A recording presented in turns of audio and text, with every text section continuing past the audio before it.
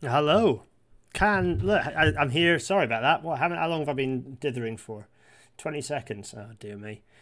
Sorry, audio only people. You just had radio silence at the start there, which is really good when you're like sitting for 20 seconds trying to work out whether the thing is on. Also, I've like mostly forgotten how to do these because it's been weeks since I've done one of these live. Crikey. Oh. Yes. Hello, everyone. How are you all? You well? It's probably about 45 degrees Celsius in this room, so I'm desperately trying to breathe. So I have water. I didn't feel that's got a big face. I'm very pink, like how pink and shiny I am. It's roasting in here, and I cannot escape. So I'm consuming music.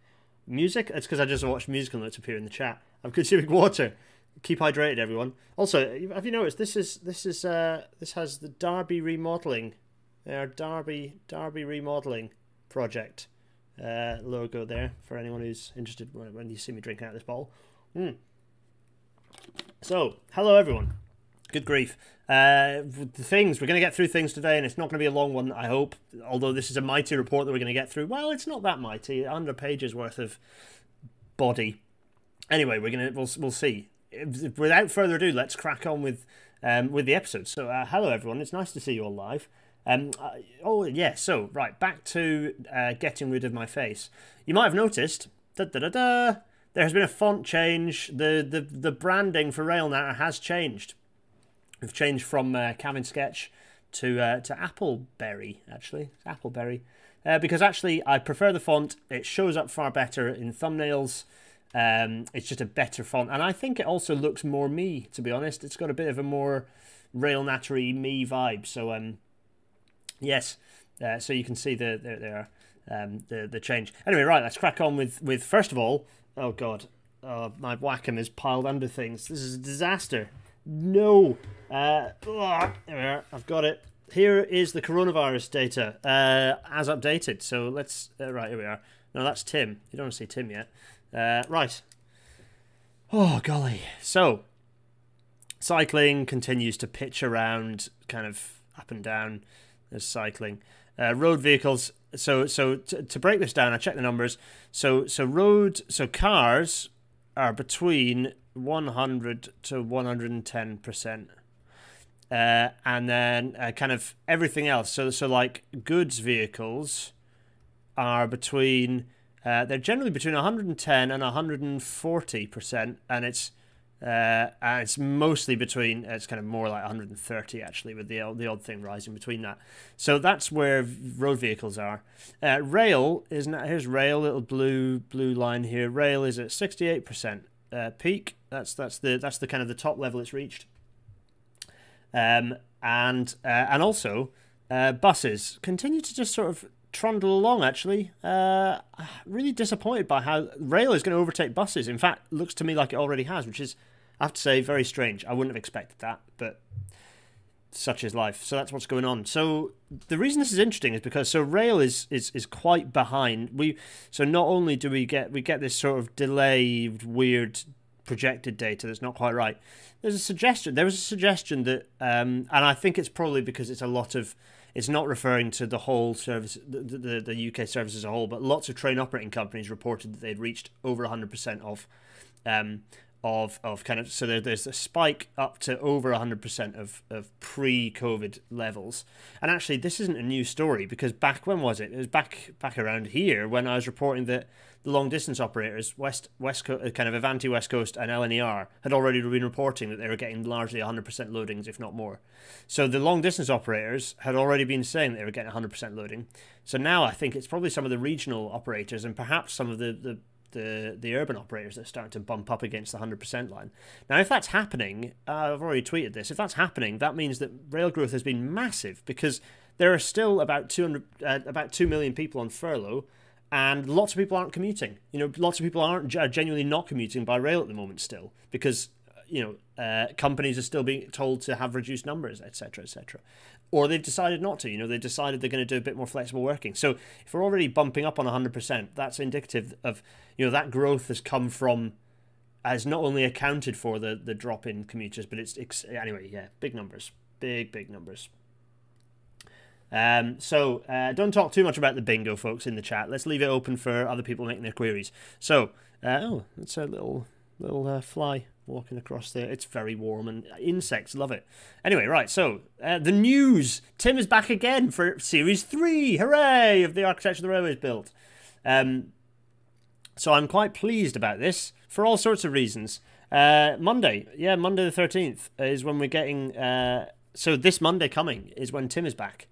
Look at this pleased man. Look at his big pleased face. Isn't it lovely? I'm very much looking... I don't know why I've just drawn an arrow into his ear. A bit weird. I'm looking for... It's going to be great. It's going to be great. The good thing about the series getting more this series getting more run... the run getting more series, should I say, is that they get to find their voice a bit. They get to play a little bit with something. They get to focus on things that... at the start, you've got to hit every note. And if you remember, the pacing was different in Series 1 because they needed to have the energy. You can't start with low energy on the hope that you've got to start high energy, and then pull back a bit in Series 2. I didn't really notice until people pointed out, but actually you can notice it when you watch it again. And the series found its voice. I love it. I absolutely love it. It's wonderful pacing, very informative. Lots of clever, nice people appear, and then also me maybe every now and then. No, it's good. It's great. It's fantastic. I'm looking forward to it. I've got to catch up on 4 episodes of Secrets of London Underground as well because I got behind with going on holiday and things. I've not actually seen Charlie's episode, so I need to catch up. Anyway, right, enough of that. Tim is back. What else is in the news? Oh yeah, the Lumo launch date lands loudly. Lumo is a thing. It's an open access operator. Here is the Lumo logo. The Lumo logo launches and the launch date lands loudly around the Mulberry... I don't know. Anyway, Lumo is a long-distance operator. A lot of people are saying they're non-stop. I don't think they are non-stop. I think they stop in stupid places so that they don't compete with LNER. So they stop in, like, Morpeth and Stevenage, and that's it. So they stop in a few places... also to make the timetable work, I dare say. But they are fairly... I mean, they're not spectacularly fast. I think they're still 4.5 hours. But they are very cheap compared to LNER. I have lots of thoughts about open access operators.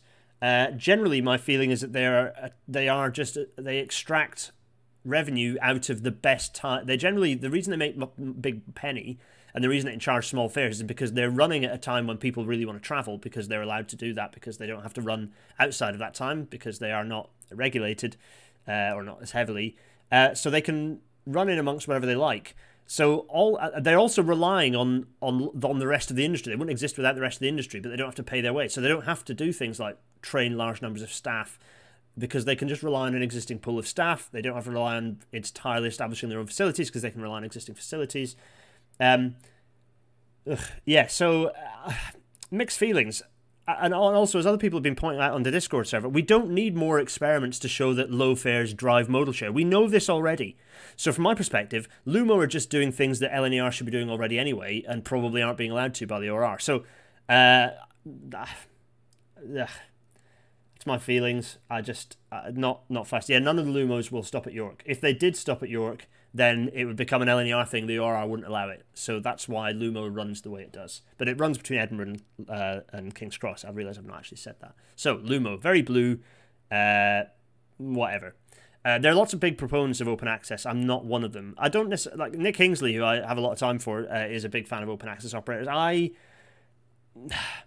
Not so sure. I'm not so sure. And I think particularly in the UK where capacity is limited. Elsewhere where capacity isn't limited... maybe there's a bigger space for them. But in the UK, capacity is limited. So where these trains are running, they are reducing intermediate stops for other trains. They're getting in the way of more frequent services. They're also reducing fare box income, which is, useful. So anyway, hot weather is a thing. It's hot. It's really hot. I'm melting in here right now. It's like 40 degrees. Actually, the summer's not been so crazy so far. So we look at the Met Office data here. There's a warm patch up in this part of sort of the Southeast Highlands. Lots of dryness, so lots of below average rainfall through this summer, and a bit of more sunshine in Scotland and much less in the south. It's been hazier in the south, but this has actually saved us a bit because hazier weather generally reduces the difference between, in the thing which I'm about to put up as a clip from a thing I appeared on this morning, apparently, less sunshine reduces the difference between ambient temperature and rail temperature, which is important for buckling and important for other kind of things like OLE that are absorbing energy from the sun as well directly. So hot weather is happening though, and it's going to get a lot hotter apparently for the next couple of weeks. So we're not out of the woods. But yeah, no, I appeared briefly on This Morning Live. This Morning Live, is that what it's called? No, that's Morning Live. No, not This Morning. Morning Live. I don't. It's the version of the One Show, but it's in the morning, and I was on it, and I'm about to show you that clip right now. When temperatures rise, rails buckle. They're designed to withstand the warmest weather of the past, but not the hottest temperatures of the future. Engineer and writer Gareth Dennis specialises in transport systems. One of the challenges on the railways is actually, as temperatures increase, the steel in our rails expands, and so the track can buckle. So in the foreseeable future, what can we do to improve the situation? We can reduce the amount of heat that goes into the rails. Sometimes you'll see that we paint rails white. That's to reflect the sun? Exactly right, to reflect some of that sunlight. Clever. The other thing we can do is data. So better understanding of when hot weather is happening, how it's impacting the rails, so actually like sensors actually on the rails to tell us what the temperatures are, and that helps us send people out to look after the track when we need to, and also understand where we need to maintain or renew tracks, which allows us to reduce delays and get more people moving. My outfit is absolutely hilariously crap. I ran to Next on the other side of the river because I just had shorts, and I would have looked a bit sketchy if I was just in shorts. But I also needed to wear something that I wouldn't drench with sweat, which is why I've got that jumper on. Also, because it was colder in York than it was in London at the time. This is when I was going on holiday, so this was filmed ages ago. And good grief, what an outfit. Anyway, enjoy that. Riyadh interviewing, he's great. He's really good. Yeah. Look up Riyadh on Twitter. He was actually a really good interviewer. He's actually quite technically minded, so he very quickly got this technical stuff. We chatted for ages. Obviously, that was about 30 seconds of chat there, but actually I was talking about all sorts of things, and he got it. We had quite a long chat afterwards. Actually, it was nice. So there we go. Anywho. Right, who's atting me in the chat? Go on, what's the chat saying? Yeah, it was the Beeb. HST Trains is saying, why between London and Edinburgh? Lumo between London and Edinburgh, as surely underserved routes would be better. Because they just want to go for the routes that are that they can get high extraction on, and the cross-country routes too congested for them to make it work. I think that's basically it. So, yes, Highways England has been rebranded. Do anyone remember the Highways Agency? Well, the Highways Agency was kind of ambiguously named, and also devolution came in. It was like, actually, this doesn't make sense being called the Highways Agency, because Wales and Scotland both have devolved power over their roads. So, what did they do? What did they realise they should do? Well, rename it to Highways England. Actually, not an unreasonable renaming, because Highways England, apart from the fact they weirdly owned a load of ex-railways up in Scotland, for the most part, their purview is entirely within the English border. But because we have a government that is wanting to rename everything to be Britain, because the union, because the union is definitely not about to collapse, they've renamed it to National Highways. There's that National Highway, a mock-up, a approved mock-up of the National Highways logo there. So so weirdly, even though they're only in charge of England, they're calling it National Highways, which, to be fair, you could argue is correct, because England is a nation. But anyway, there we go. So yes, I liked the Highways England logo. Yeah, I think the Highways England logo was quite good. Anyway, also the Highways Agency logo wasn't bad. Anyway, so there's the National Highways logo. So right. More news. No, there's no more news, because we are moving on. We're moving on swiftly, because we're going to talk about the Transport Cup. We're going to talk about this chap here with his tight moustache. There we are. And this is actually an Observer piece that he put out the kind of in 1965 by Dr. Beechin. There we are. Him in the Observer talking about this. Maybe I should point out the fact that this logo is this is a parody. I used it's from the 1930s. It's a parody, people. This isn't. It's just in case anyone's hit. No, this is. I shall point. This is a joke. There we are. It's a joke. I could audio describe it, but I don't think I need to. Anyway, So yeah, and interestingly, so people talk about beaching. We've done the beaching episode, so you don't need to faff on about the beaching's legacy and all this stuff. Particularly, we're looking at the report. We're just page turning the report. But I did think it was interesting. The reason I've done it is because people talk about beaching so often, and I dare say very few of them, if any of them, have actually read the report. So this is a chance for you to drop in, save you going to the Railways Archive and downloading it yourself. We're not going to read every word. What we're going to do is do the standard page turn where we flick through, focus on certain paragraphs of interest, try and pick out useful stuff, try not to take too long. So this little poll on the Twitters showed that 85% of people have not read the report. 85% of 466 people. It's not a particularly representative thing. But anyway, CNER getting the campaign for North East Rail is getting a new feasibility study to put your head in the Scottish Programme for Government is news. That's true. Oh, so too is the SNP Green Party collaboration. Yeah, that's true. The SNP and the Green Party, the Scottish Greens, not the Green Party, sorry, the Scottish Greens are in government, and their rail plan is getting put in. I forgot about that. Sorry, I did try to write down news things, but I was on holiday, wasn't I? Good point. Thanks, Jordan Jack. Very, very good prompt. We'll cover that maybe next. Remind me, and then I'll talk about it next time. Anyway, right. Enough of me waffling. Let's get cracking, shall we? Yeah. Welcome to tonight's Rail Natter, everyone.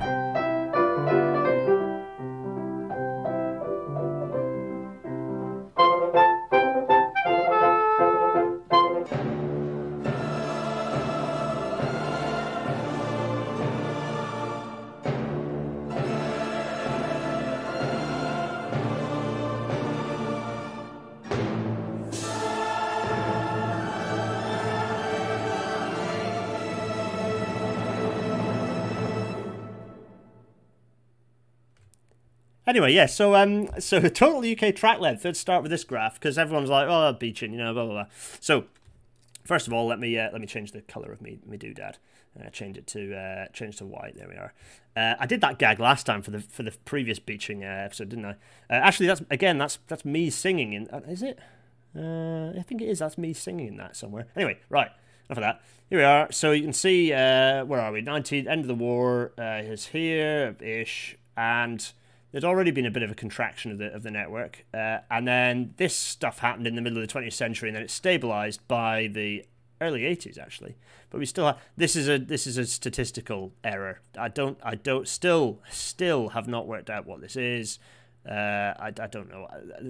Actually, the ORR, I need to get the ORR on. I have not forgotten ORR if you're watching. I need to get you on, and I need to find. Unfortunately, I've lost. My DMs are weird. Twitter DMs are bad. I'll get back to you. Don't worry.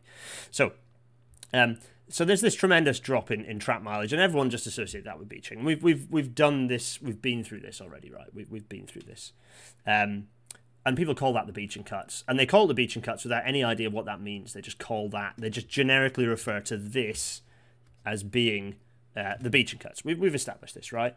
And we talked about this in the beaching episode with Dr. DT. We kind of went through it in pretty hefty detail.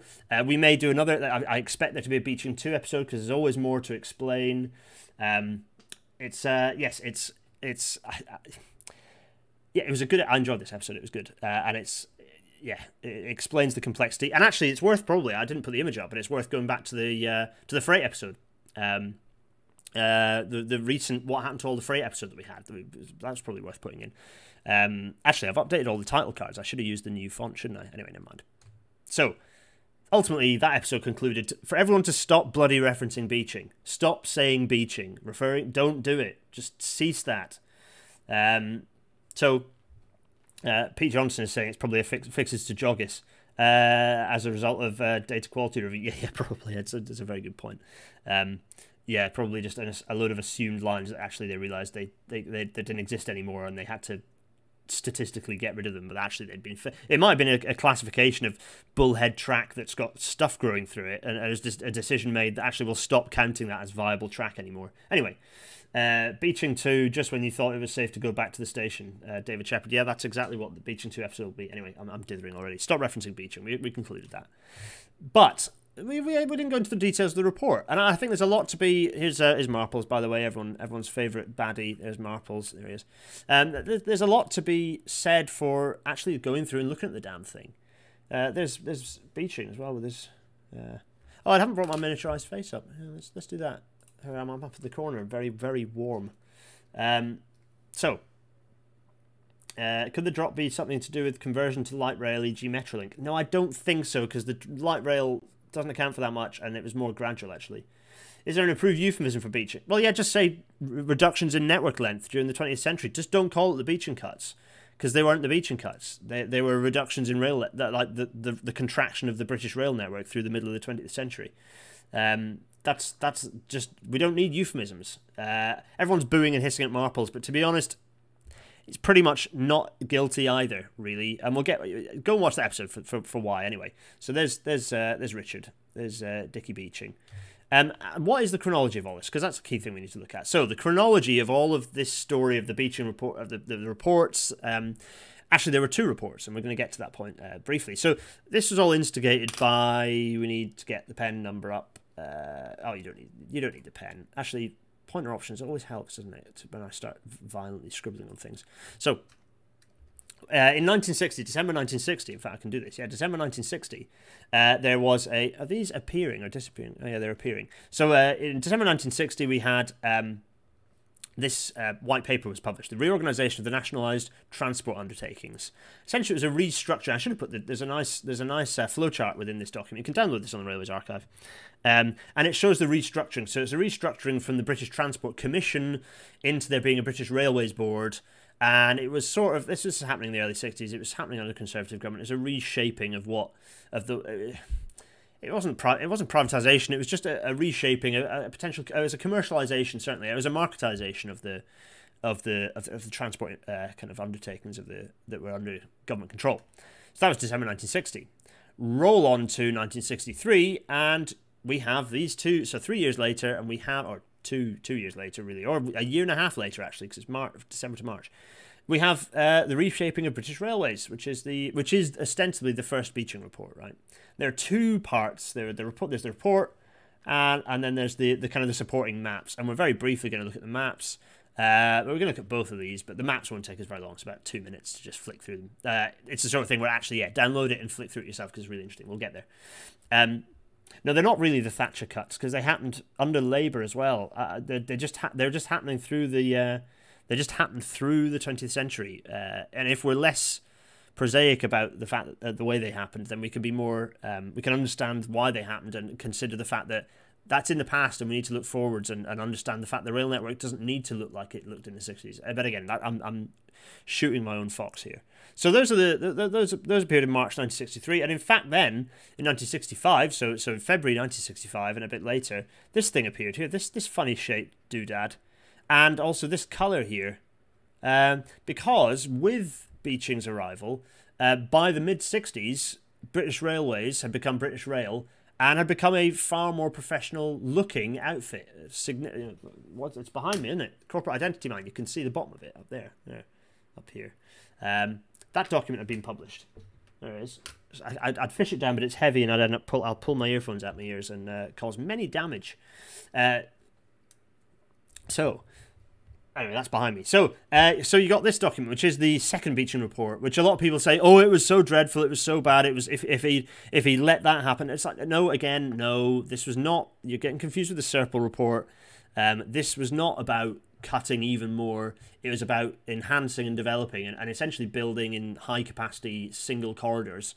If you like, making the British rail network a bit more like the Italian network and of a single core running up the spine of the country, which, given Britain's geography, maybe isn't such a good idea. And he had a lot of conviction about this becoming a thing. But anyway, it wasn't about closing the remaining lines. In any case, that was in February 1965. So that's the chronology of those. And here he is pointing at a map from his. I think it's from his second report, actually. This map. He's looking quite pleased with himself. However, for reasons. It always pick the non-conspiratorial answer as being the most likely outcome, right? Which is that he was seconded over from ICI into British Rail onto the BRB to become chair of the British Railways Board, and he said that his secondment ran out. There's suggestions that he was used he was kind of a convenient short-term scapegoat. He did what was needed to be done. He was the only person who could be put there to do it. No one else really had the guts. They wanted an outsider who didn't have all the baggage. Blah blah blah blah blah.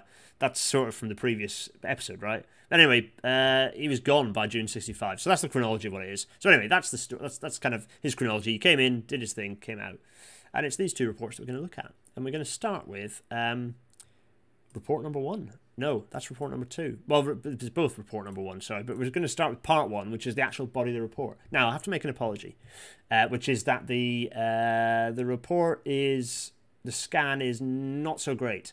So if you're following this and finding it difficult to read, I'm really sorry. All I can recommend is that you download you can go and do it now. Go onto the Railways Archive and you can download these very easily. Just search Beeching Report Railways Archive and you'll and what you need will appear. So let's have a look at the structure of the report. So there is the reshaping of British Railways. Grand. This one was stored in Wiltshire County Library. Very nice. Anyway, I would love my own copy, actually. I need to find a copy. Tom Sedgman points out very validly, do not assign to conspiracy that which can be explained by incompetence. Yes, that's something I live, kind of a motif I live underneath, if you like. Right, there's a foreword, there's the nature of the problem, analysis of the problem, so there's examination of the present state of the railways. There's kind of this understanding, what's the problem?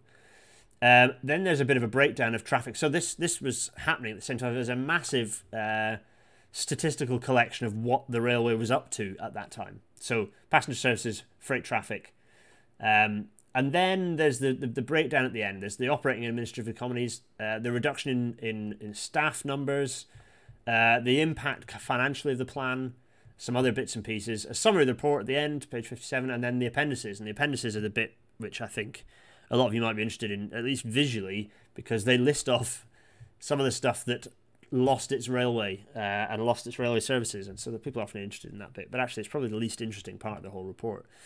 So, all of that. Forward.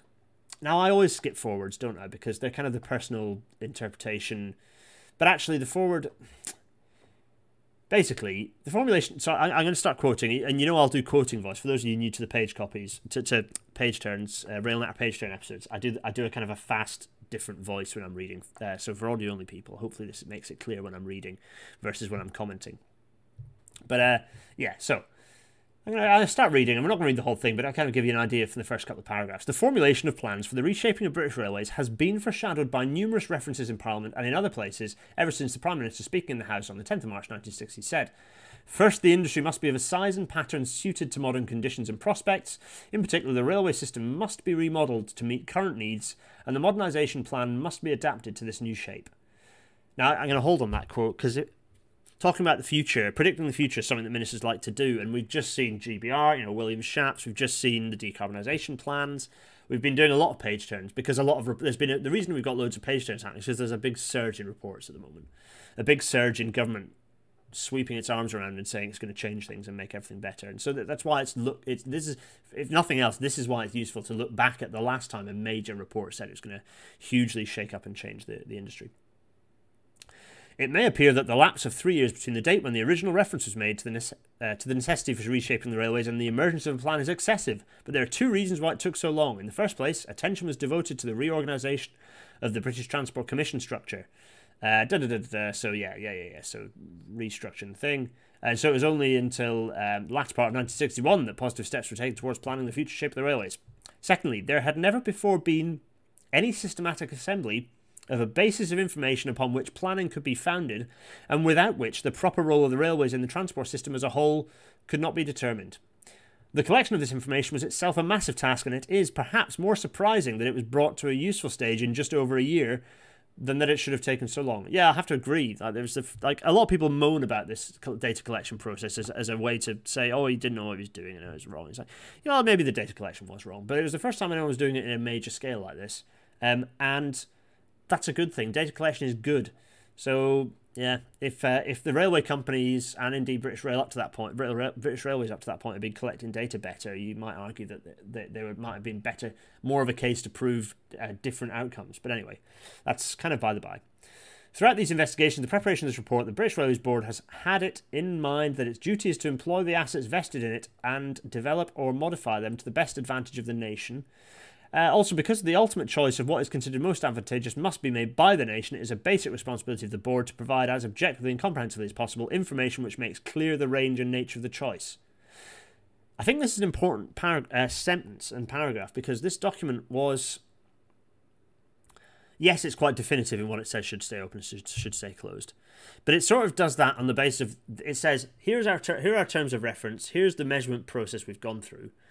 It's for government and ministers to then decide what happens. And indeed, the recommendations of the report were not carried out in full. In some cases, they closed things that weren't in the report, and in lots of cases, they didn't close things that were in the report. So that paragraph is kind of irrelevant in saying that they're pointing out they don't necessarily have the perfect answer, but they are providing as much information as they can. Owen O'Neill is already getting angry. So page 2, you're already on page 2, getting ahead of me. Yes, so in general, people will wish to base a choice between alternative modes of transport upon consideration of quality of service and the cost of obtaining it. To an extent, it's true. It must be recognised, however, that in the transport field, more than in many others, the judgment of some quality factors is largely subjective, that individual convenience and total social benefit are not necessarily compatible, and that competing forms of transport cannot be costed on strictly comparable bases. For these reasons, none of the major proposals for reshaping the railway system which are made in this report is based upon attempted close judgments between ratios of quality to cost for competing systems of transport. This is a definite flaw of the report. Despite the fact that there's a discussion of the holistic view of transport, there was not a consideration of the bigger picture. There was not a consideration of the overall picture, really. And that's a failure of the report. That is a failure of the report, right? Proposals have... on the other hand, been influenced by major differences in the more measurable aspects of service quality, such as speed and reliability. Sorry, I'm yawning. How rude of me. Everyone else is now yawning in the chat. They have also been influenced by major disparities in cost arising from the inherent characteristics of the various forms of transport, and by major disparities between the value of the service provided measured in terms of what people are prepared to pay for it and the cost of providing it. It is, of course, the responsibility of the board to shape and operate the railways as to make them pay. Oh.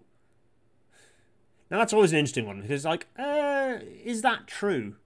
Because by this point, there are two things at play. Keynesian economics, well established, which is essentially MMT, frankly. The neoliberal false models for economics, Thatcher's nonsense about household finances being like government finances or vice versa, hadn't not even a twinkle in anyone's eye by this point. And also there was still the post-war consensus was still a thing. So the idea that that things need to pay is a bit strange, a bit worrying that that's starting to pop up, because it's not necessarily true. The railways don't need to pay their way. They do not need to pay their way. Because ultimately what you're saying is, well, pay, at what point are we talking about paying? Because if we're talking about the benefits overall, as Owen O'Neill has pointed out, social benefit side, well, the benefits don't just come from people's one journey. They come from all of the secondary benefits of people deciding to take rail over other modes. So, and even at this point, as we know, electrification reports were being published. 20 years later, the electrification reports were being published. In the 70s, reports about the need to drive more transport toward, modal share shifting towards rail rather than road was already being discussed. So anyway, so yada yada. So the reason I've gone to that point is because I think it's worth picking up that point. Yes, so on the contrary, the changes proposed are intended to shape the railways to meet present day requirements by enabling them to provide as much of the total transport of the country as they can provide well. To this end, proposals are directed towards developing to the full those parts of the system and those services which can be made to meet traffic requirements more efficiently and satisfactorily than any available alternative form of transport. Okay, that's passenger transport. The point at issue here is so important that it's worthwhile to emphasise it by expressing the underlying thought in a different way. Ooh. The profitability or otherwise of a railway system is dependent on a number of external influences which may markedly change from time to time. Important among them being decisions affecting the freedom of use, cost of use, and availability of roads. For this and other reasons, it is impossible to plan the maximum use of railways consistent with profitability for years ahead without some risk that it will prove in the event that services have been overprovided and that overall profitability is not achieved. On the other hand, to retain only those parts of the existing system which are virtually certain to be self-supporting under any reasonably probable future conditions would lead to grave risk of destroying assets which in the event might have proved to be valuable. So there's an acknowledgement that he might get stuff wrong. there is that acknowledgement. Confronted with this dilemma arising from the impossibility of assessing future conditions and future profitability very reliably, the board have put forward proposals for reshaping the system which are conservative with regard to closures and restrainedly speculative with regard to new developments, but which are all directed towards shaping the system to provide rail transport for only that part of the total national traffic pattern with which costing and common sense considerations show to have characteristics favourable to rail transport. This, in the freight episode, we talked about this, right? We talked about the fact that Beeching realised that the railways needed to do more of what they were good at and less of what they were bad at. Bear in mind at the same time, and this will come up in the maps section actually when we look at part 2, there was an elevation not just of the private motor car at the time, but also buses. It was seen that buses were part of the transport ecosystem at the time. There was an idea that bus services along rural areas would be what, your bustitution, as it ended up being called later in the 80s, was the fact that there's an idea that the buses would pick up and buses would provide those feeders, as, to be fair, they start to do nowadays. We have bus feeders that work well, and indeed I advocate not for example, we've got Jordan on, who can talk about the CNER. You would not open the railway out to Ballater. You open it to Banchory and you have a bus connection at the end. There is a balance to be had in the efficiency and the effectiveness of that system, and so we're not. I'm not this. By the way, in this read through, I'm not going to pick through the individual choices that were right or wrong, not at all. We're looking at the actual structure of the report, what the report says, and it's already 23 minutes too. But yeah, so. I don't think it's crazy to make an assumption that then got busted up because of deregulation and because of the deprioritisation of buses as a mode. But actually at the time the idea was, and it's clear from the mapping later, that buses were considered to fill in a lot of the gaps that rail wasn't. And rail was not good at providing. Yes, rail feeder, people have already talked about feeder services, feeder routes. Yes, rail provided those feeder routes, but it's not sensible to have direct services from every single station to the major principal stations. And so you're going to have changes. And so it's not unreasonable to assume that people would be comfortable taking a bus to make those connections. Anyway, right. This plan is not carried to the stage where it purports to answer the question, how much of the railway can ultimately be made to pay. This answer will emerge only after experience has shown how much benefit springs from elimination of those parts of the system which are obviously unsound. I don't know why I'm yawning. It's because I don't know why I'm yawning. I'm so sorry, everyone. Rude. And the extent to which the good parts of the railway system and traffic can be improved by cost savings, better quality of service, better operating methods and attraction of favourable traffic. Nevertheless, the firm proposals included in the plan are expected to lead to substantial improvements in the financial position. Perhaps even more important, they set a clear course for the railways in a general direction which must be right and which can be followed with vigour without any danger of eliminating too much or of incurring grossly wasteful expenditure before the position can be reviewed. This was in the aftermath of modernisation, which had been, by pretty much every measure, a calamity, right? And so, yeah, Jordan Jack is pointing out, as long as they're integrated and through-ticketed, which they weren't in this instance. But this is in the aftermath of modernisation. Modernisation had been a shambles, and the railways were directionless. This is a thing that, okay, Beeching was no hero, right? He was no hero. He didn't have much. He didn't have the foresight in lots of things. He got lots of things wrong. He didn't have a huge foresight, and he had a vigorous feeling that the passenger railways should only really run on the skeletal network outside of London. He really did believe that strongly, which he was wrong on. However, he's the first person, and indeed probably the only person in the railways history in a position of authoritative power within the railways to actually say, what are the railways for? He's the only person to do that. And for that, he has to be commended. And that's sort of what he's saying there. The changes proposed and their phasing are certainly not too drastic if regarded as a means of correcting the present departure of the railways from their proper role in the transport system as a whole. It's recognised, however, that changes of the magnitude of those proposed will inevitably give rise to many difficulties affecting railway staff, the travelling public and industry. It's because I do fast voice, and I don't breathe and I yawn. The board will do all that it can to ameliorate these difficulties, consistent with its responsibilities for making railways an efficient and economic component in the transport system. But the board knows that it will not be able to solve all problems unaided. So it's a bit like, we're proposing this stuff, we can't solve all the problems that we're creating by making these proposals. That's kind of a bit of a reference, like, government, you need to step up and talk about whether, solving these problems, whether it's in changes in development or other sort of, buses, for example. So the nature of the problem, this is where Beeching talks about The fact that basically the railways were knackered after the war. They continued to be, they continued to pay their way until 1952, but that's chiefly because road transport was basically rubbish until then. And from that point onwards, there was a switch. The switch happened, and we talked about this in the freight episode in detail, so I'm not going to dwell on it.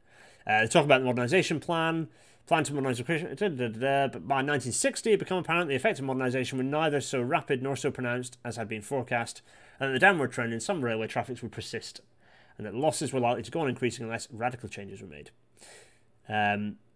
So then they talk about he talks about considerable scope for cost reduction and multiplicity of economies over the whole field of railway operations. It's obvious before detailed investigation that neither modernisation nor more economical working could make the railways viable in their existing form, and that a reshaping the whole pattern of the business would be necessary as well.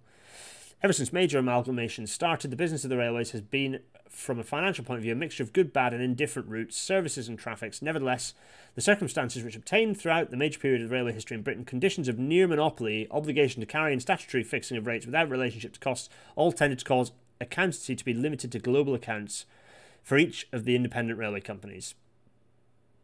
So basically it was a bit of an accounting nightmare, essentially. So basically, as you got merging, these units became larger without an offsetting increase in detail, and this continued to be the position where when all the railways were combined by nationalisation. So it's basically saying the idea of understanding where railways were what lines were useless and which weren't was hopeless. The idea of what... Remember, I'm going to put the map up later. I'm going to put the before and after map up, but I'm not going to put it up to bemoan why closures. The British Railway network was an absolute shambles. Our network still is useless. It's hopeless. Everything's in the wrong place. It's dreadful. The alignments are hopeless. The connections are hopeless. The main north-south routes between cities are hopeless. Our railway network is rubbish. Absolute rubbish. It was planned with zero strategic foresight whatsoever.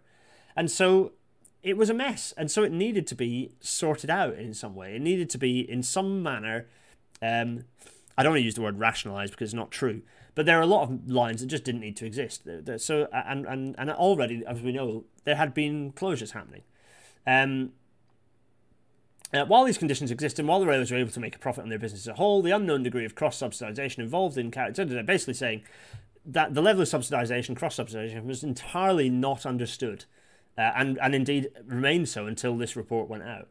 And now that things have gone to hell, he's saying, well, we need to start understanding where things are efficient and profitable. And yes, there's a lot of talk about profitability in here, and I'm dubious of that. But profitability is also a proxy for efficiency and for duplication, and so it's not entirely to be disregarded at the time as a tool, as a proxy tool.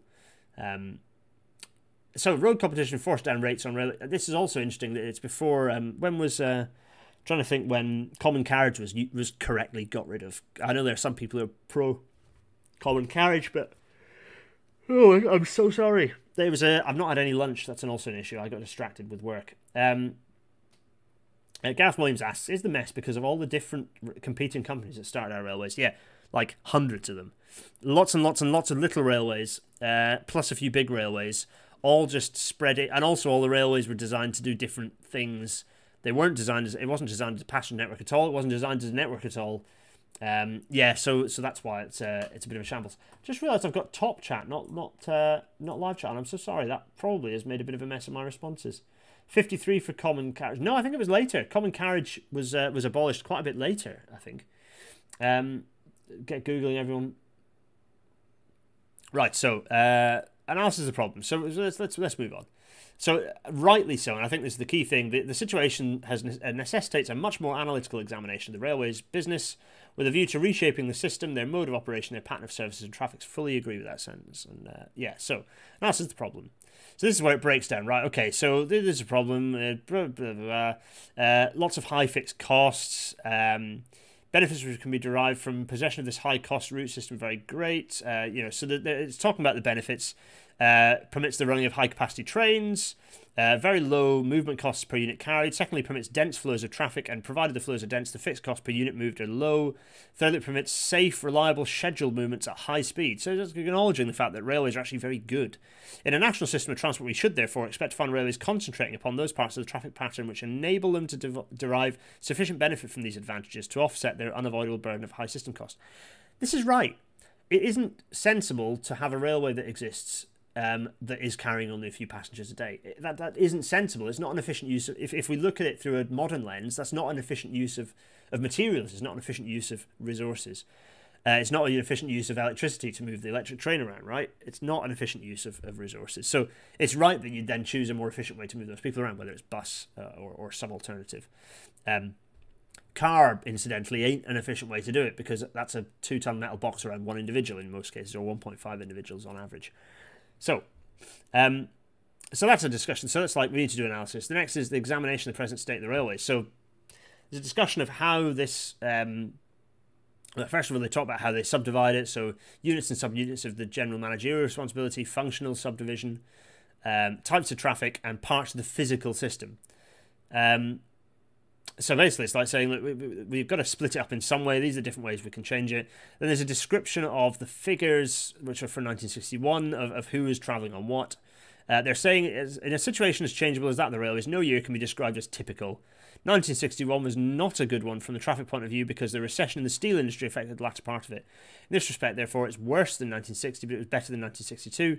And it's not yet known whether 1963 will be better. So they're acknowledging the statistical problems with the, as any good statistician would, saying, look, these are some of the problems, these are some of the assumptions. And so these are the group. Then we start getting to the big penny. So here are the big receipts, right? And I'm not going to dwell on the numbers because they're pretty arbitrary for us to look at them now without any real context. So for example, a proper analysis would be useful to bring these to 2021 figures, for example, to just kind of give us an idea of the scale, because those numbers are meaningless on their own, really. So I'm not going to dwell on the numbers, but you can see that this is where it breaks down. And then there's an analysis of the types of traffic. So here we go, different types of traffic. So here we go. So a breakdown of different sorts of fast, semi-fast, stopping suburban passenger services. So it's looking at different million train miles. Here you can see the totals there. For passenger freight by coaching train, mainly parcels and mails, there's a type of traffic that's almost totally evaporated from our railways now, but accounted until even very recently for a tremendous volume of traffic. And then a breakdown of other freight. So you've got coal, minerals, general merchandise, wagon loads, sundries, total, and you then got the kind of the grand total across them. So a bit of a breakdown. And then there's a bit more kind of looking at the route system, the distribution of traffic density. So looking at tracks, 4 tracks, so the route mileage for 4 tracks is 1,500 miles, 3 tracks, 400, double track 10,000, and then only, 6,000 for single track. So you can see the vast majority of the railway is double track railway. And then there's the kind of a breakdown of what's freight only. And then there's a bit of a breakdown of maintenance categories. So track categories A, B, C, and D, those have changed now. We've got track categories 1A to 6 through here. You can see the number of tracks. This is a bit of a breakdown of what infrastructure is there. So you can see there we are, breakdown of the infrastructure. And then there's a big old thing saying, look, it's so this is interesting. This section is very interesting because it talks about the fact that a third of the route mileage carries only 1% of the total passenger miles. Similarly, 1/3 of the mileage carries only 1% of the freight ton miles. So this is saying there's a huge amount of redundant network that is genuinely redundant. And forgetting costs, the fact that you've only got, looking at the amount of traffic is a good way of saying there's a lot of redundancy here.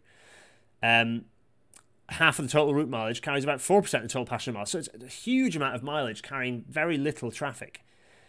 It cannot be right. Rightly so, they're pointing out that this is not ideal. It's recognised that foregoing basis of consideration does not take account of the actual nature of the traffic on lightly loaded lines, of any special cost and charging features, so blah, blah, blah, blah, right. Okay, so they're talking about more, acknowledging some shortcomings again.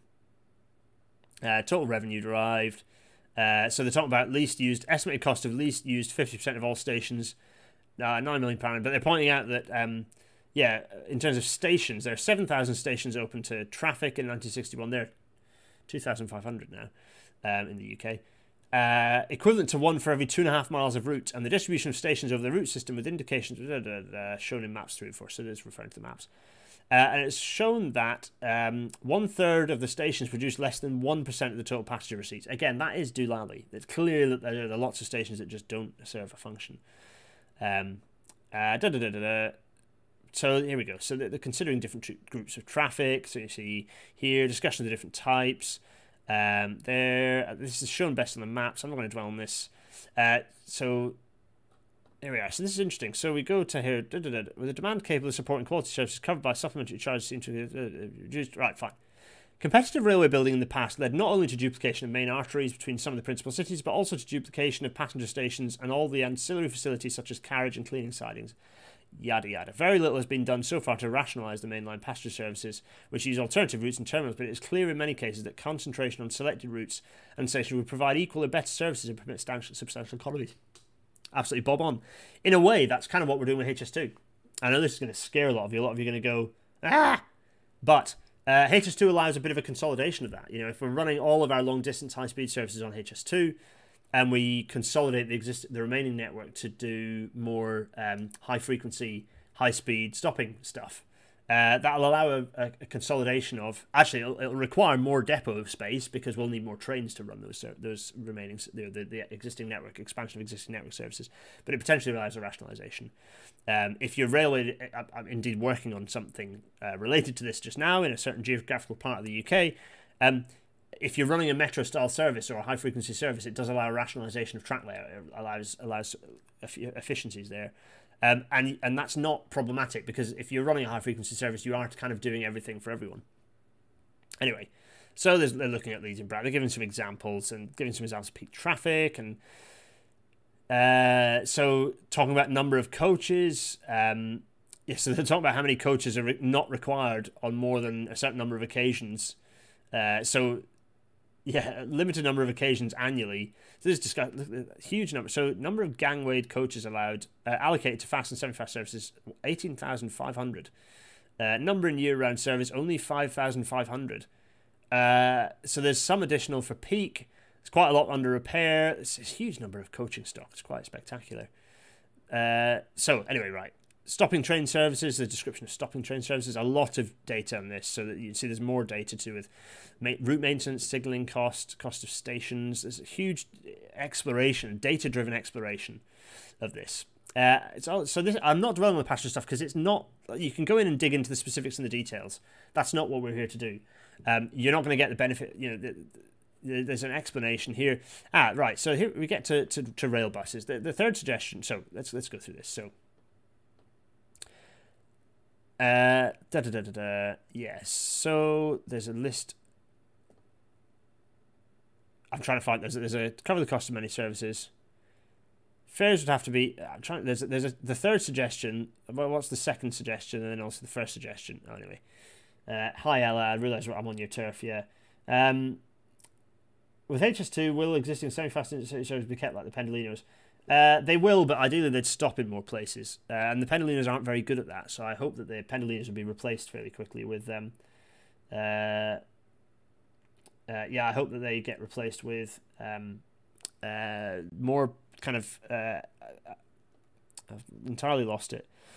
Azuma type, you know, the Intercity Express trains, or perhaps better, get Stadlers on there. Anyway, right.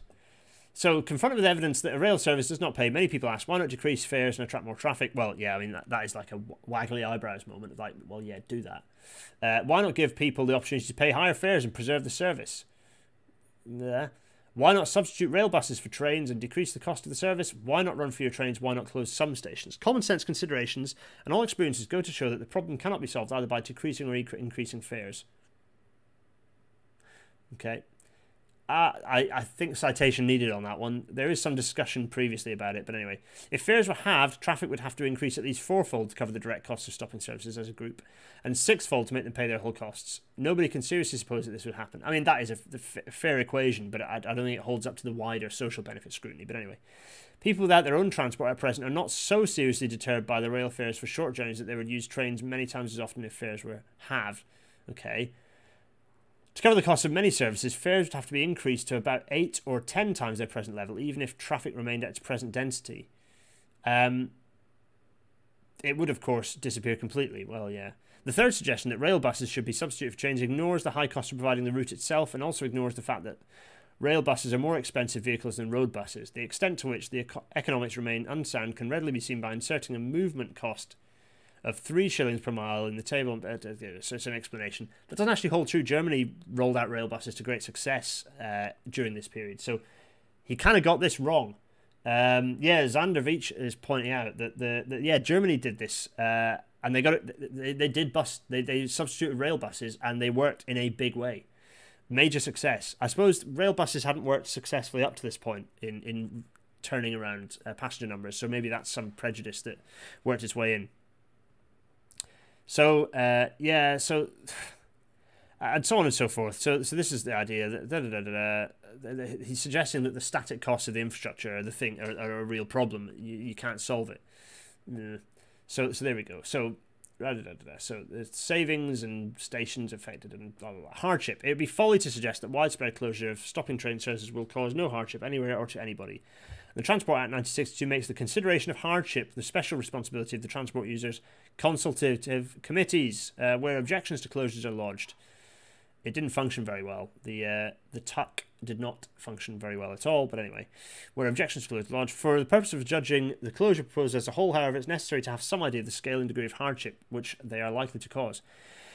With the exception of northern Scotland and parts of central Wales, most areas of the country are already served by a network of bus services. Bus services, more dense than the network of rail services which will be withdrawn, and in the majority of cases, these buses already carry a major proportion of local traffic. With minor exceptions, these bus services cater for the same traffic flows as railways. On routes which are roughly parallel, taken as a whole, they have enough spare capacity to absorb. So there's the idea that basically the bus network is integrated and will absorb that extra traffic, and won't cause any problems. The maps will help when I show you them in a minute.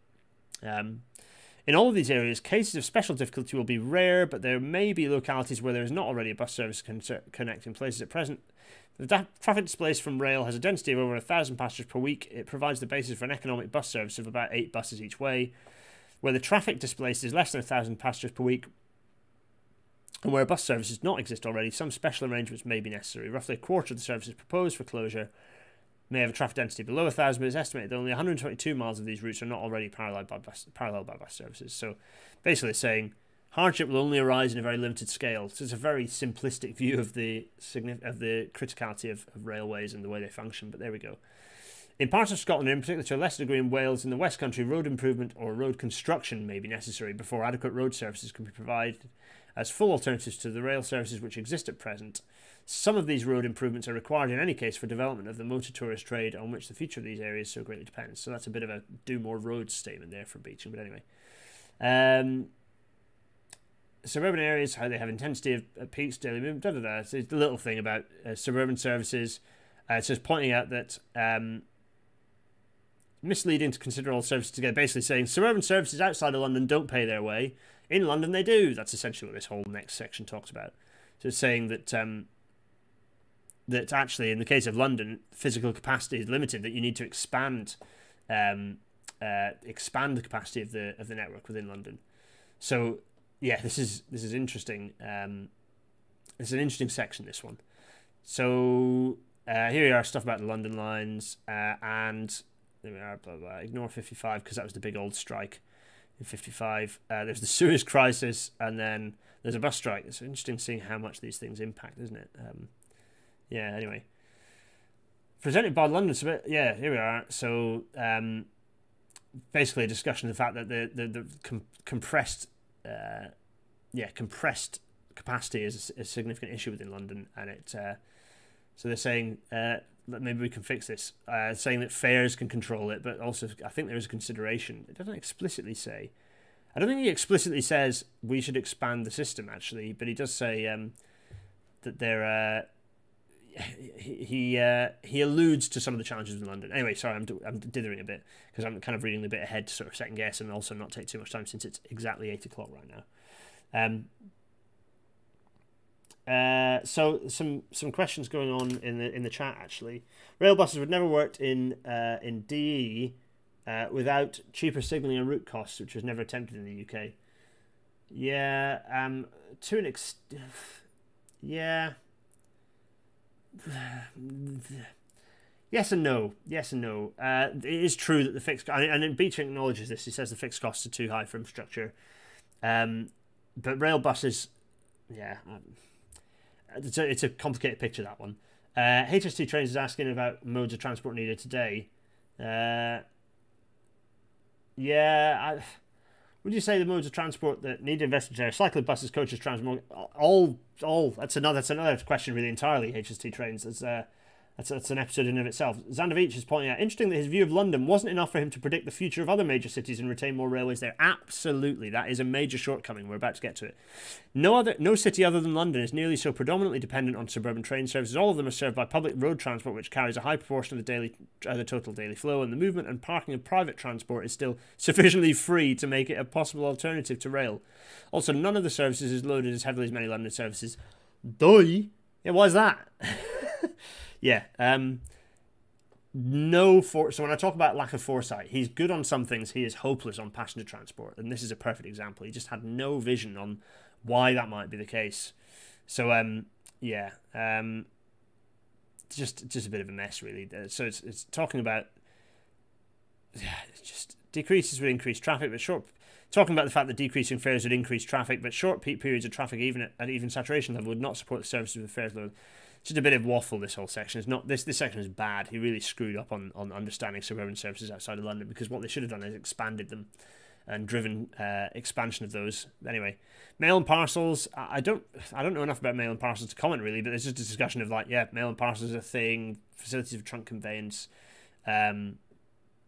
It did get more efficient after Beeching, so I presume he said some good stuff. There's a discussion of integration with British Road Services, which was the whole company held by, or it was the nationalised bit held by a holding company that ran all of the nationalised freight services at the time. And then there's the whole section on freight traffic. Now, how many pages are we on? Page 24. This is a long section, and rightly so, because there's a lot to go into. And I think, we've gone through the freight episode, so I'm not going to dwell on it. But what I'm going to do is kind of go through, look, the freight section is quite interesting, because I think freight is where Beeching did get a lot of stuff right. There's a discussion here. Basically, it's saying, again, consideration of freight traffic is all important to the future of the railways as a nationwide system. Without freight, the main railway network could not exist. Although passenger trains can be operated profitably over main routes where they have to contribute only a part of the route cost, they would on their own be capable of supporting only a small fraction of the existing route mileage outside the London suburban area. It's encouraging to see, therefore, how well freight traffic is spread over all the routes on which passenger train services are likely to continue. So, possibility of generating and handling more remunerative freight traffic is of key importance. So at this point, weirdly, he's not such a key fan of expanding. He talks a bit about, he introduced Intercity as a concept. We actually did I actually talk about that? Did I talk about I haven't really talked about the introduction of actual Intercity as a thing. He uses quotes Intercity. I don't know to what extent I don't know whether it's here or just broadly in some of the things he introduced, that intercity traffic kind of the Intercity as a concept was introduced by, but certainly it was by 65 it was a thing. So basically this whole section is talking about the improvements, efficiency. So it's getting rid of single wagon load consignments, aiming for bulk trains where the whole train is sort of block trains, where the whole train is one thing and it just gets loaded at one end. He talks about the fact that the goods wagons just sit doing nothing for most of their life, or sit with stuff in them doing nothing. In fact, he talks about the fact that for most of their duration, freight trains are stationary. Lots of things like that, and a discussion of the need to expand on what the railway is good at. And we talked about this in the freight episode, so I'm not going to dwell on it. But the report goes into that detail, and so he goes into quite some detail about how to resolve some of these issues. So here we are. So there's the stats. You can see they're carrying coal class traffic. The fact that mineral bulk is profitable and should be expanded. Obviously, with benefit of hindsight, coal bad, but there. So there's kind of so here's kind of so that was coal traffic on its own actually, and then mineral traffic as well here. So discussing what stuff is being carried around. You can see iron ore is because it's very, very heavy, accounts for a serious amount of tonnage. It's quite interesting. And then some of the smaller tonnages, chemicals, Yeah, it's all quite interesting. Cement accounts for quite a lot. Semflow stuff. Owners tank wagons. These are what's that? Milk, fuel, and chemicals in their own wagons. There, it's interesting. Anyway, right. So again, it's looking at sort of these wagon loads and what the problems are. So you can see all the different things are being carried, which is in itself quite interesting. Potatoes gets its own entry there. Amazing. Lots of stuff about terminal conditions. So the huge breakdown. So this, I'm not reading through this in word for word because we should all go and do that. But I'm breaking down sort of what the structure is to make it easier for you to pick out the bits that you might find interesting. So this is again looking at freight, goods stations, understanding kind of what happens afterwards. So again, freight episode, we talked about the fact that he saw that freight was not just about what was happening on the railway. He saw the need to understand what was happening on arrival to the railway and on departure from the railway. So there's the survey of traffic not on rails. There's an understanding of what the movement of goods is away from the railways. Liner trains. This is Freightliner. This is the first mention of with the introduction of Freightliner. The liner train concept is described more fully in Appendix 4. It's not yet been developed quite to the point where proposals for the establishment of a national network of liner train service can be put forward as a firm project. But enough scheme work has been done to show its promise. So he really did see the future of this. Again, as I say, I think possibly from his background, as an ICI background, he wasn't very good at seeing social benefit of passenger travel. I think he was pretty good at understanding the future of freight, even though in the case of liner trains, he saw domestic liner trains as being Freightliner stuff as the key flow, and actually it ended up being intermodals coming from the harbours that drove that flow more primarily. So there's some queries, some queries related to cities and things. Butter has its own. Does butter have its own entry there? Let's have a look. Yeah, butter and margarine have their own entry. Beer, obviously, the beer episode I can strongly recommend. Those two have their own entries. Anyway, right. So let's keep cracking on. So there's good explanations to the liner trains there. All these benefits of liner trains, rightly so. So yeah, this is a really good section in terms of like actually seeing to the future.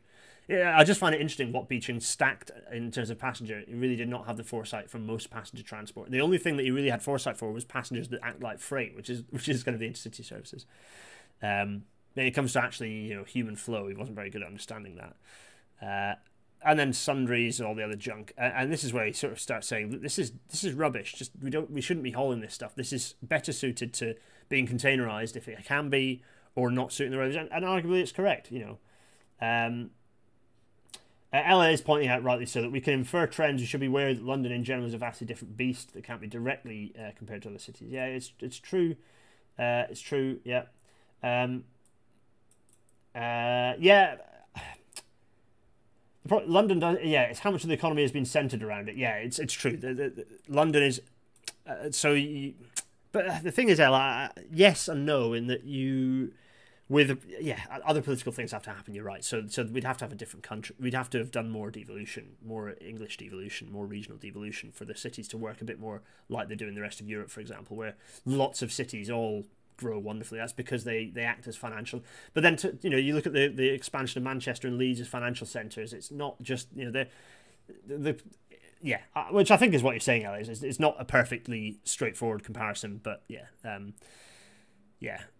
join the live chat to see what's going on. Anyway, right, yeah, thanks Ella for dropping in on that one. Reduction of the freight wagon fleet. So there are loads of stupid individual wagons, as we saw. Again, freight episode, I'm not going to dwell on it because it's already 8:10.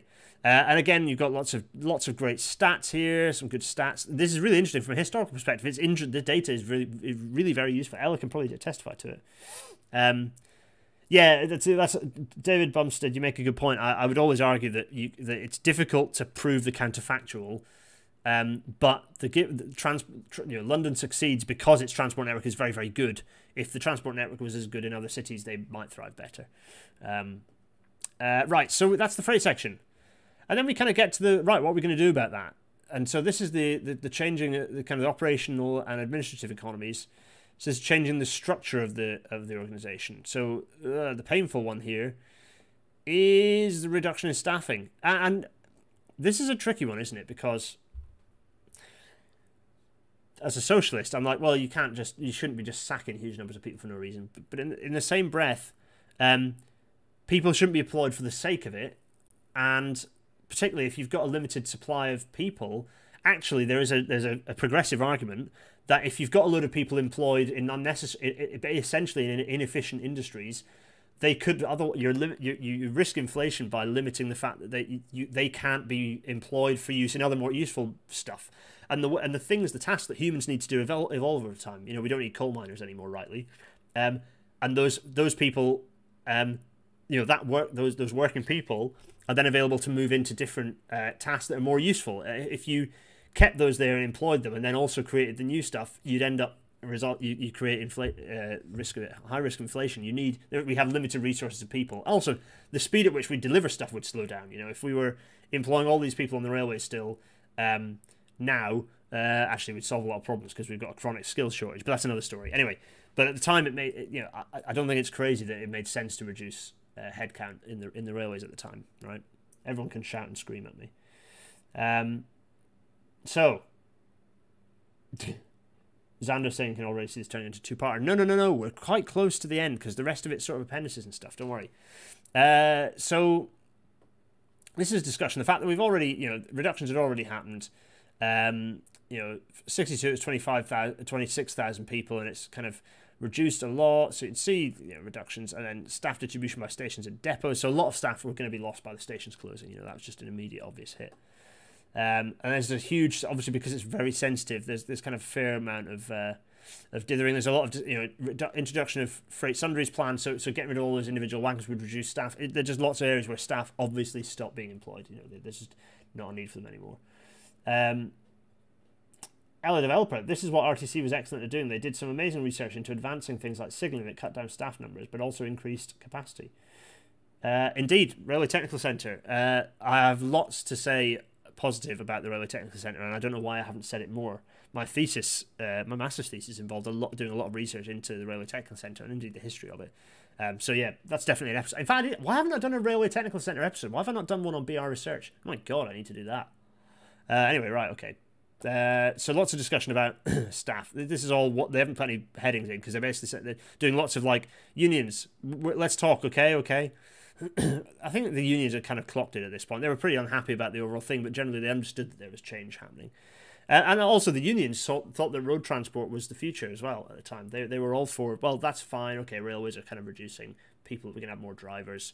They were looking across at the longshore. They were also probably at the time still thinking that longshore activity, longshoremen, people doing dock work was still going to be a thing, which it rapidly stopped being. And also they were looking over at the drivers. Over on the power of the drivers' unions over in the US, and probably thinking maybe we're going to get a bit of a slice of that.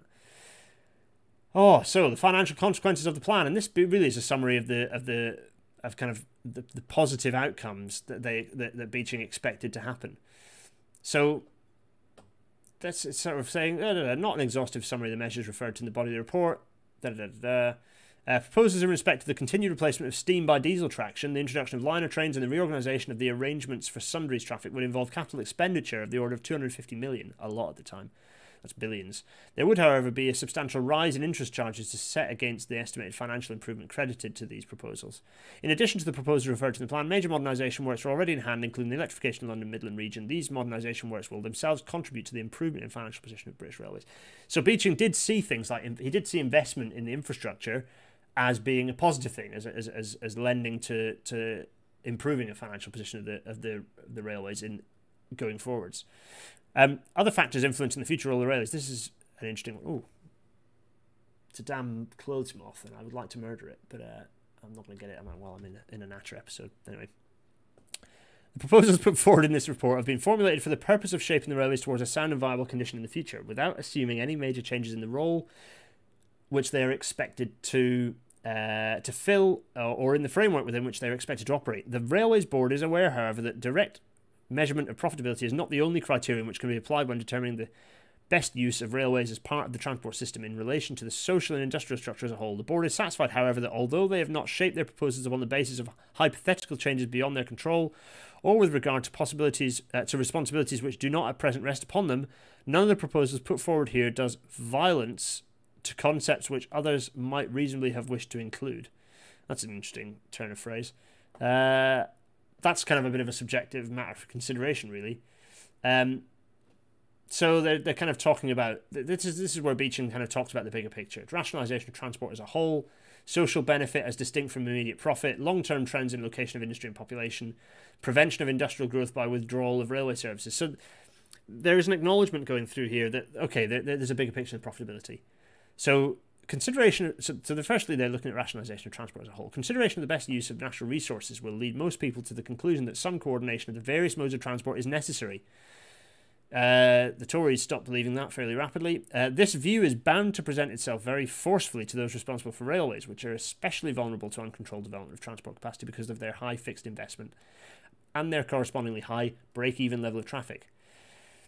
Nevertheless, sound coordination must be based upon the use of each form of transport for those purposes with which it is the best available means, and as has already been emphasised, all the changes proposed are directed towards making the railways best in fields where they clearly have the potential to be so, and towards withdrawing them from fields in which they're not clearly the best means. Okay, fine. So, yada yada. Any deliberate influencing of the balance between different forms of transport in future is more likely to be in favour of the railways than against them.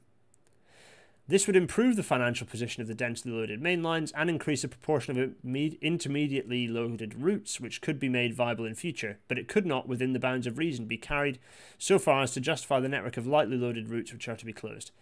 Okay, so it's an interesting paragraph there saying, again, foresight, useful foresight, saying, I mean, his foresight in the fact that government fairly quickly decided it was not in the business of pushing people towards railways, but anyway, it said...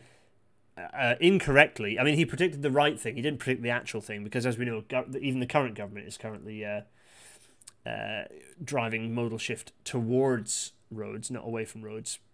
Freezing fuel duty being a key example.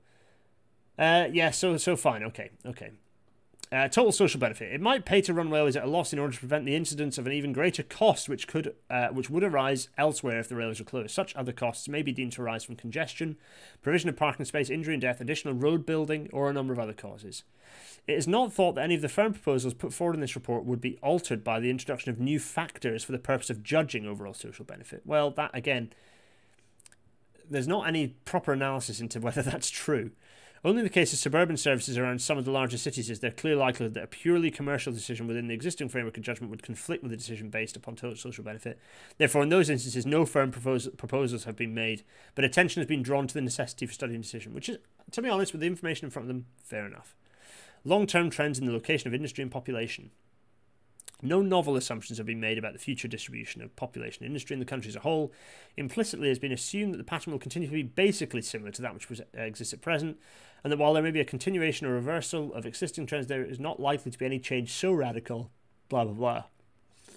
The trend towards concentration of industry and population in the southeast is unfavourable to the future of the mainline network of the railways, and it would be beneficial if it were to be reversed. Funnily enough, it did start reversing fairly soon after this. Failure to suppose any reversal of the trend has not, obviously then it unreversed with the new Labour years, actually late Thatcher years. Failure to suppose any reversal of the trend has not, however, led to any proposal to modify mainline routes.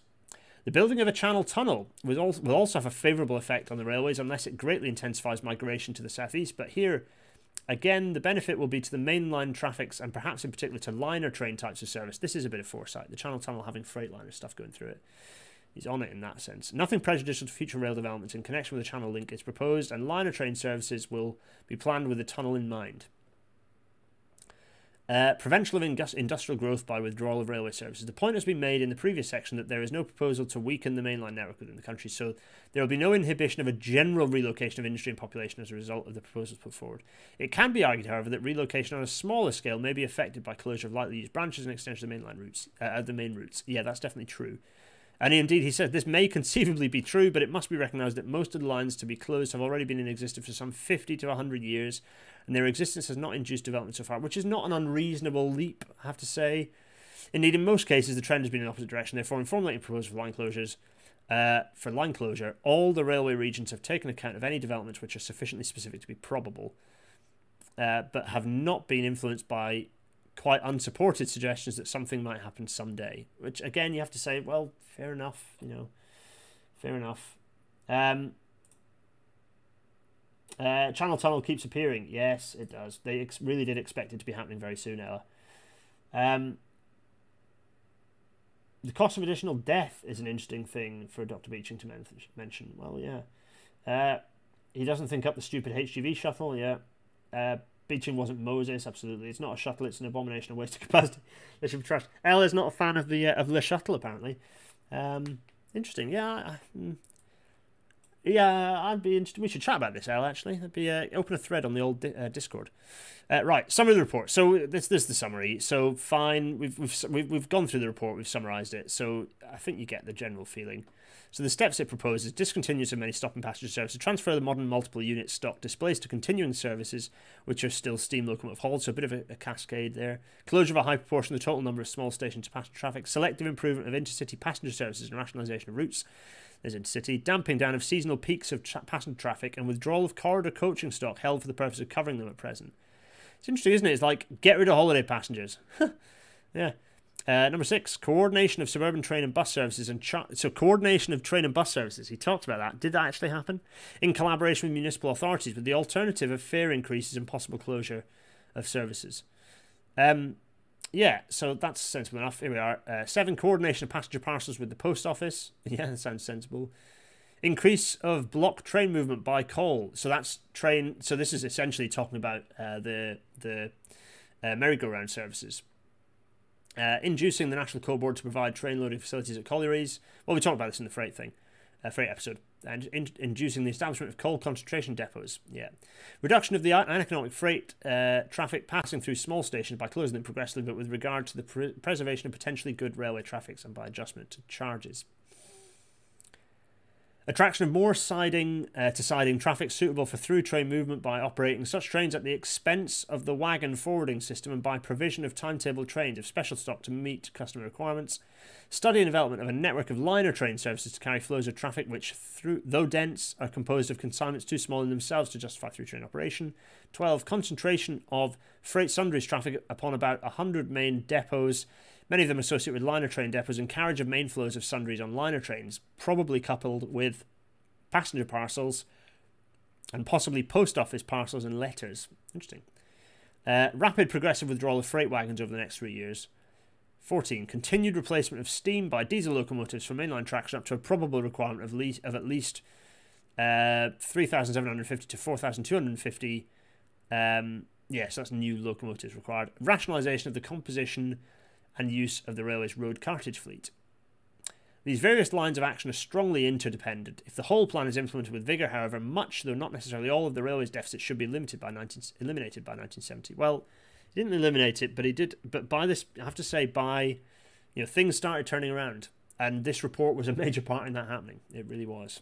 So let's have a look at the appendices. So these are the studies that there's a lot of. It's the traffic studies, the rail traffic studies. So we're going to whiz through, but you can see the data. There's graphs. There's actually, what's that?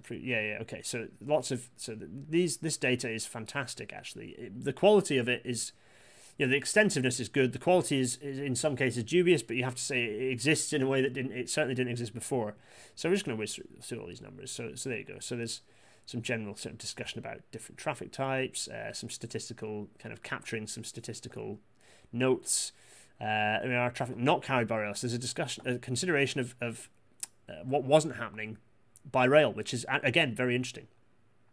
And we'll show this in the maps because the maps show this quite neatly. That's Appendix 1. Appendix 2.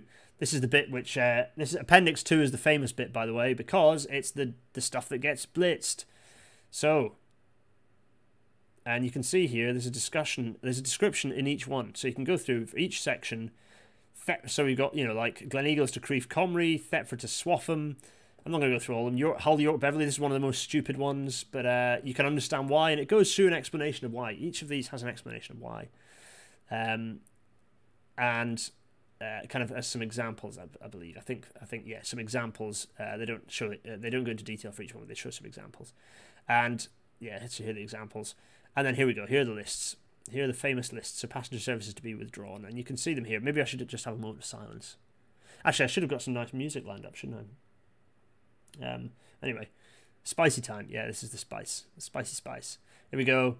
They are. And then passenger service line station closure section 2. There you go. Passenger services. So there's stations, halls, passenger stations and halts to be closed. There are the famous lists here. Betjeman read them out, didn't he? There we go. Look at them all. There they are. Just have a moment to think about that. I mean, it is a radical alteration in the way Britain looked, and that's why Beecham gets cited so often, because it was a fundamental, a huge change to the way Britain was, shifting Britain into the modern era. Then the Scottish ones, massive numbers of stations being wiped out across Scotland. And Wales. Again, Scotland and Wales disproportionately impacted, of course. And then here the considerations of these are withdrawals that were being planned already before the report was actually before the report was actually being formulated. And I think Beecham was generally like, well, leave them, let those happen. It's interesting to see that's the south sub there, isn't it? Yeah, interesting.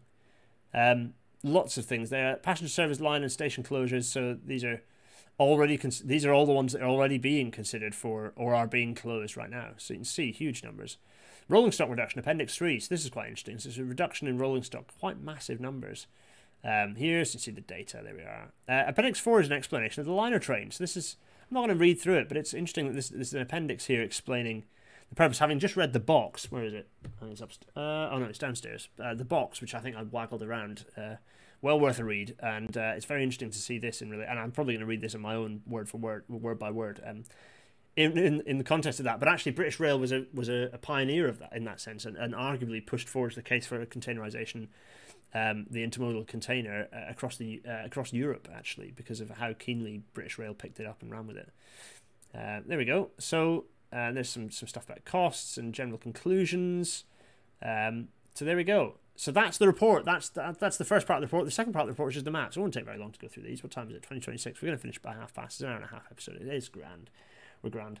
Dr. Beecham for the opening of this episode. Yeah, that could have been a thing. The thing is that, Flanders and Swans slow train is another option. Yeah, there are a few, but they've all come up against licensing issues. So the maps. Obviously, these are pretty detailed, and they've been nicely scanned, so they're in better quality than the actual body of the report. So there's the density of passenger traffic, and you can see a huge density in the approaches to London, density in around Cardiff. The West Coast Main Line is kind of still quite a dense core. You can see the northeast, then the Scottish Central Belt, and then you can see the fine lines, the dashed lines, of which there are plenty. And it's interesting to sort of look. You see all these dashed fine lines that you wouldn't have much of a railway left with you if you just got rid of everything that just had this high density. But anyway, and then freight traffic, and you can see the two. Interestingly, you can see that freight traffic at this time is still hugely focused around the Midlands and the North. Actually, Derbyshire, huge volume of freight traffic around there, and then a huge volume of freight traffic in South Wales, and a lot of that is because of coal. It's because of coal movements still, and again in the Central Belt there. Now this is interesting. British Railways distribution of freight of passenger traffic station receipts. So there's these red, blue, and green is talking about this. So the red stations are all the ones that are just not to £5,000 per annum, and then the green ones are the ones that are making the big penny, 25,000 plus. And you see there are quite a few of the greens around. It's interesting that there are greens.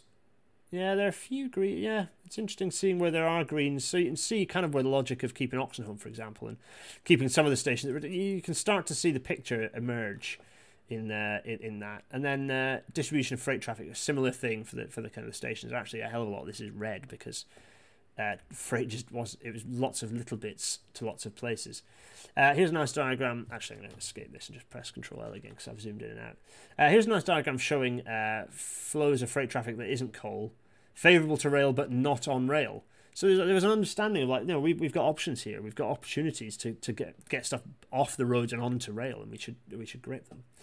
And then likewise in some of the and this is interesting because I was up at the coal station in Newcastle a few weeks before going on holiday, and what was interesting is that those were still being used until the 80s, I think, certainly the 70s, and it's because there was this huge flow of freight. Indeed, this is not this is just coal. So there's your answer. It was a huge flow of coal freight from Newcastle into London, into the southeast. So it's just, and this is then on generally on. You've got some on road, but a lot of this is still coal. So you've got canal flows still as well inland. So it's quite interesting having that. Existing flows of freight, sundries, traffic. There you go. Okay, fine. And then the depots proposed in the sundries plan. So we saw Sheffield. There's Sheffield, which we saw in the freight episode, right? So you can see Sheffield there. And then this is the doom that we see. So all passenger services will be withdrawn. You see all the black lines here are ones that had the lines that subsequently did or indeed did not disappear, because it wasn't entirely enacted, and some survived, etc., etc., etc. And then there are some that say all stopping passenger services will be withdrawn, but keep the railway running, keep the railway in existence. What's interesting is that they are considering that on they're getting rid of stopping services on very drastically reducing stopping services. That's an awful lot of service reduction. And then you can see lots of the thick red lines are the ones that are remaining. This is a focus on London, so 9A is just looking at the withdrawal of services within the London area. So I don't know about you, but this line looks familiar to me as one that's in use again. Likewise, so this looks like some of these look like very useful bits of railway. So if Simon's watching, you might not be watching live, but Simon, if you pick this one up after the fact, I reckon some of these are on your patch, and you have quite a passion for some of these. Anyway, So what else? Modification of passenger train services, modification of services. Well, this is just saying, I don't exactly know what the point of this map is. It's referenced in the body of the report, of course, but you can see basically I presume reducing stopping services and generally altering things a bit.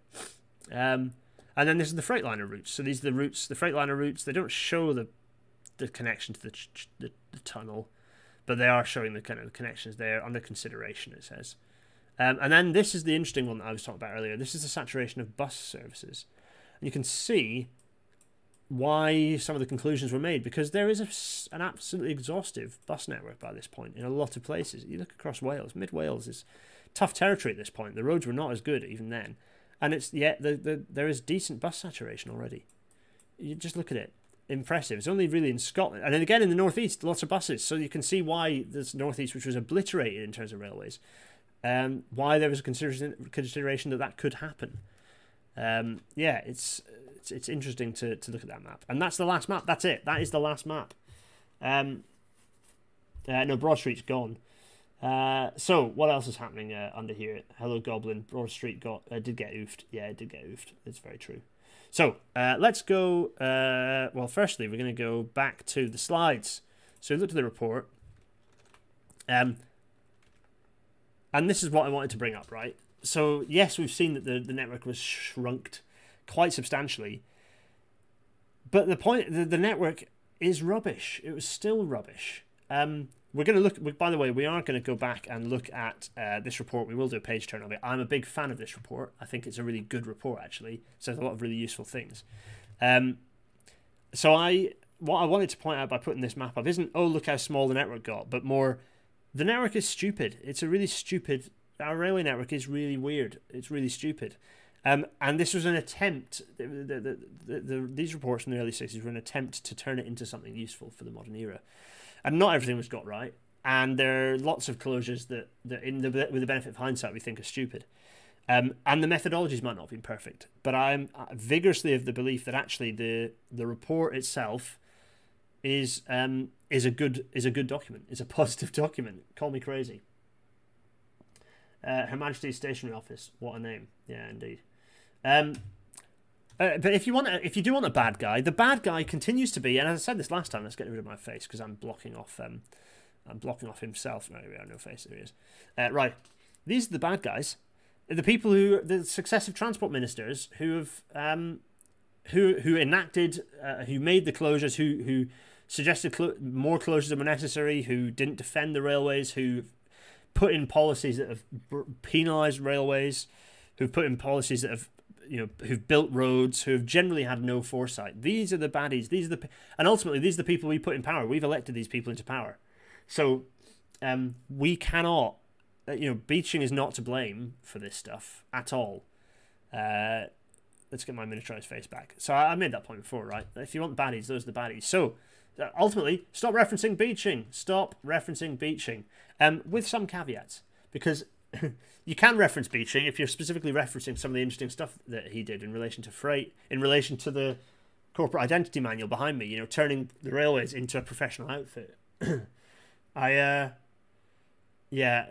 point out how many men there are there. Yeah, it's a pretty shocking state of affairs. You've got Barbara Castle. You've got oh dear me, I've already forgotten. Utterly forgettable, and then also a New Labour utterly forgettable as well. I'm afraid.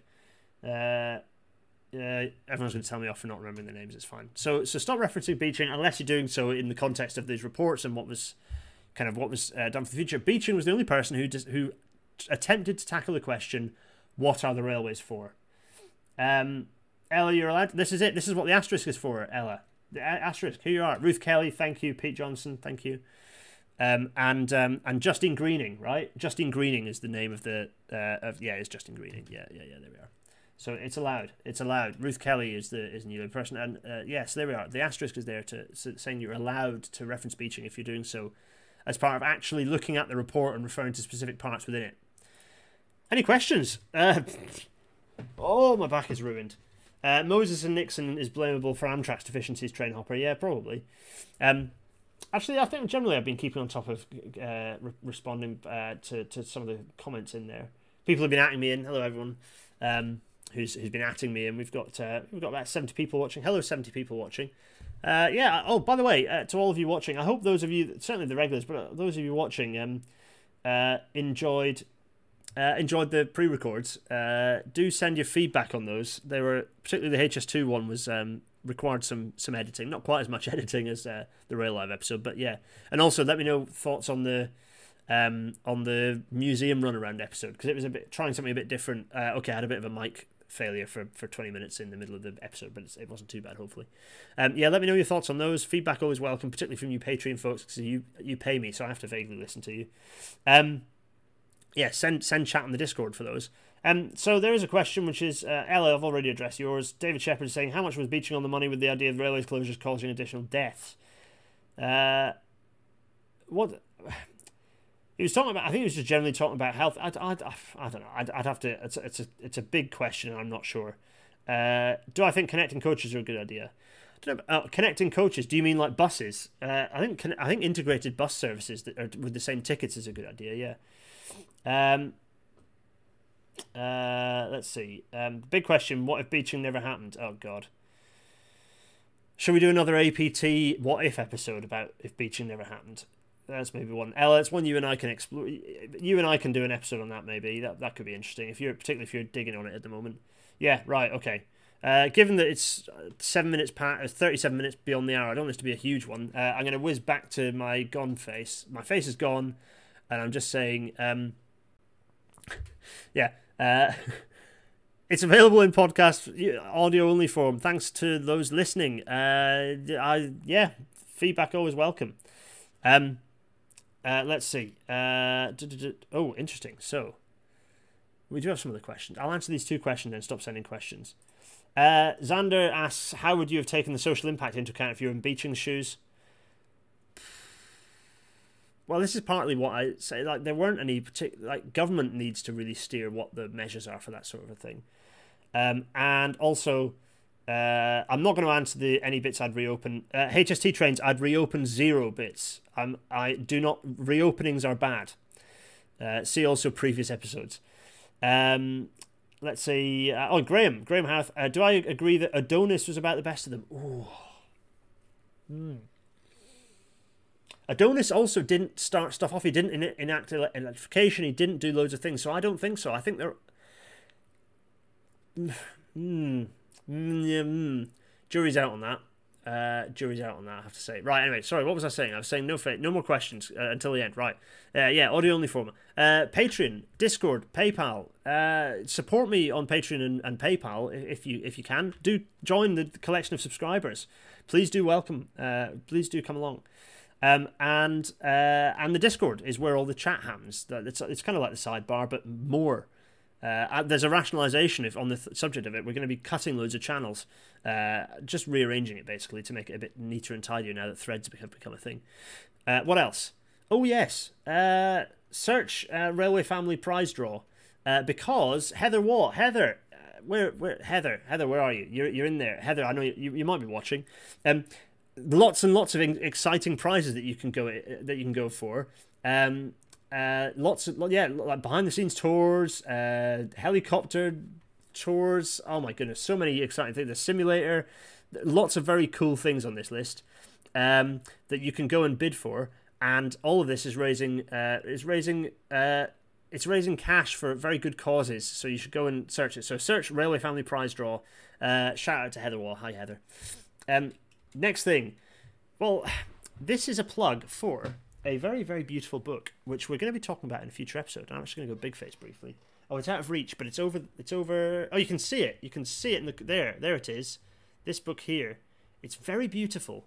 And if I get rid of my face again, Chris is going to come and join us very soon in a future episode, talking with a really cool episode theme.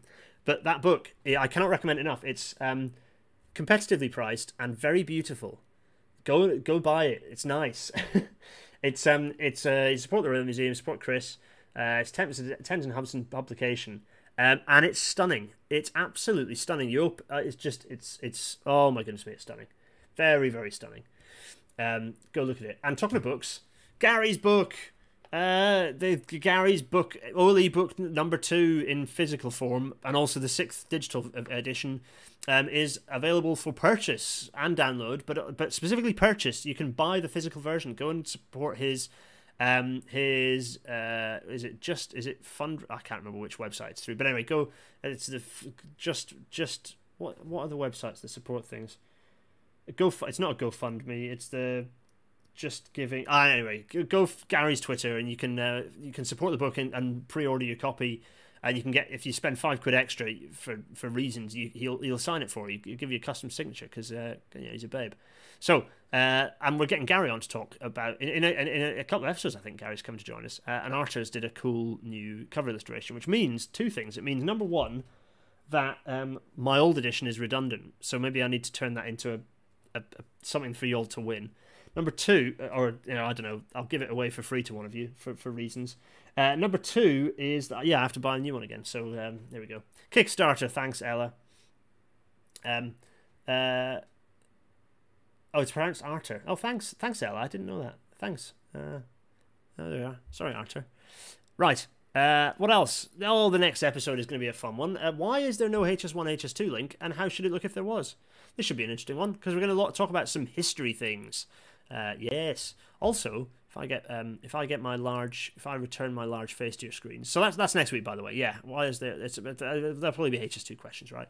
Also, behind me, you might notice something novelty behind me. What's this? These are coming. These are coming, folks. The masks are coming. They've got Rail Natter. Rail Natter in the bottom corner here. There, you can see. I don't know what side my face is. I might suggest the Rail Natter goes at the top actually, because I think it stretches out. Which side? This side here. Anyway, more contrast in this. It's a mock-up. Maybe send that with Gary's. Send that through with Gary's book if anyone wants it. Anyway, they're coming. There's a mug coming as well. It's a thing. I'm looking forward to you all having them. Thanks for joining, everyone. This was Mild Chaos. Oh, good grief. It's an hour and 3/4. Anyway, it happened. I'm so hungry. I haven't had any food. It's a calamity from top to bottom, I tell you. Right. I will see you all next week for another live episode. I'm back to doing live episodes. This one wasn't a total disaster. It took a bit longer than planned, but anyway, go download the reports from the Railways Archive if you want to flick through them yourself. That's what I strongly recommend. Everyone, it's been a pleasure. Yeah, there's a mug as well coming, which I don't have a mock-up of, but there's a picture of it in the Discord for those of you who are on Patreon supporters. Go and have a look. You'll get first dibs and possible discounts. I'm working on that. Anyway, right, enough of me waffling. Cheerio, everyone. Cheerio! Cheerio!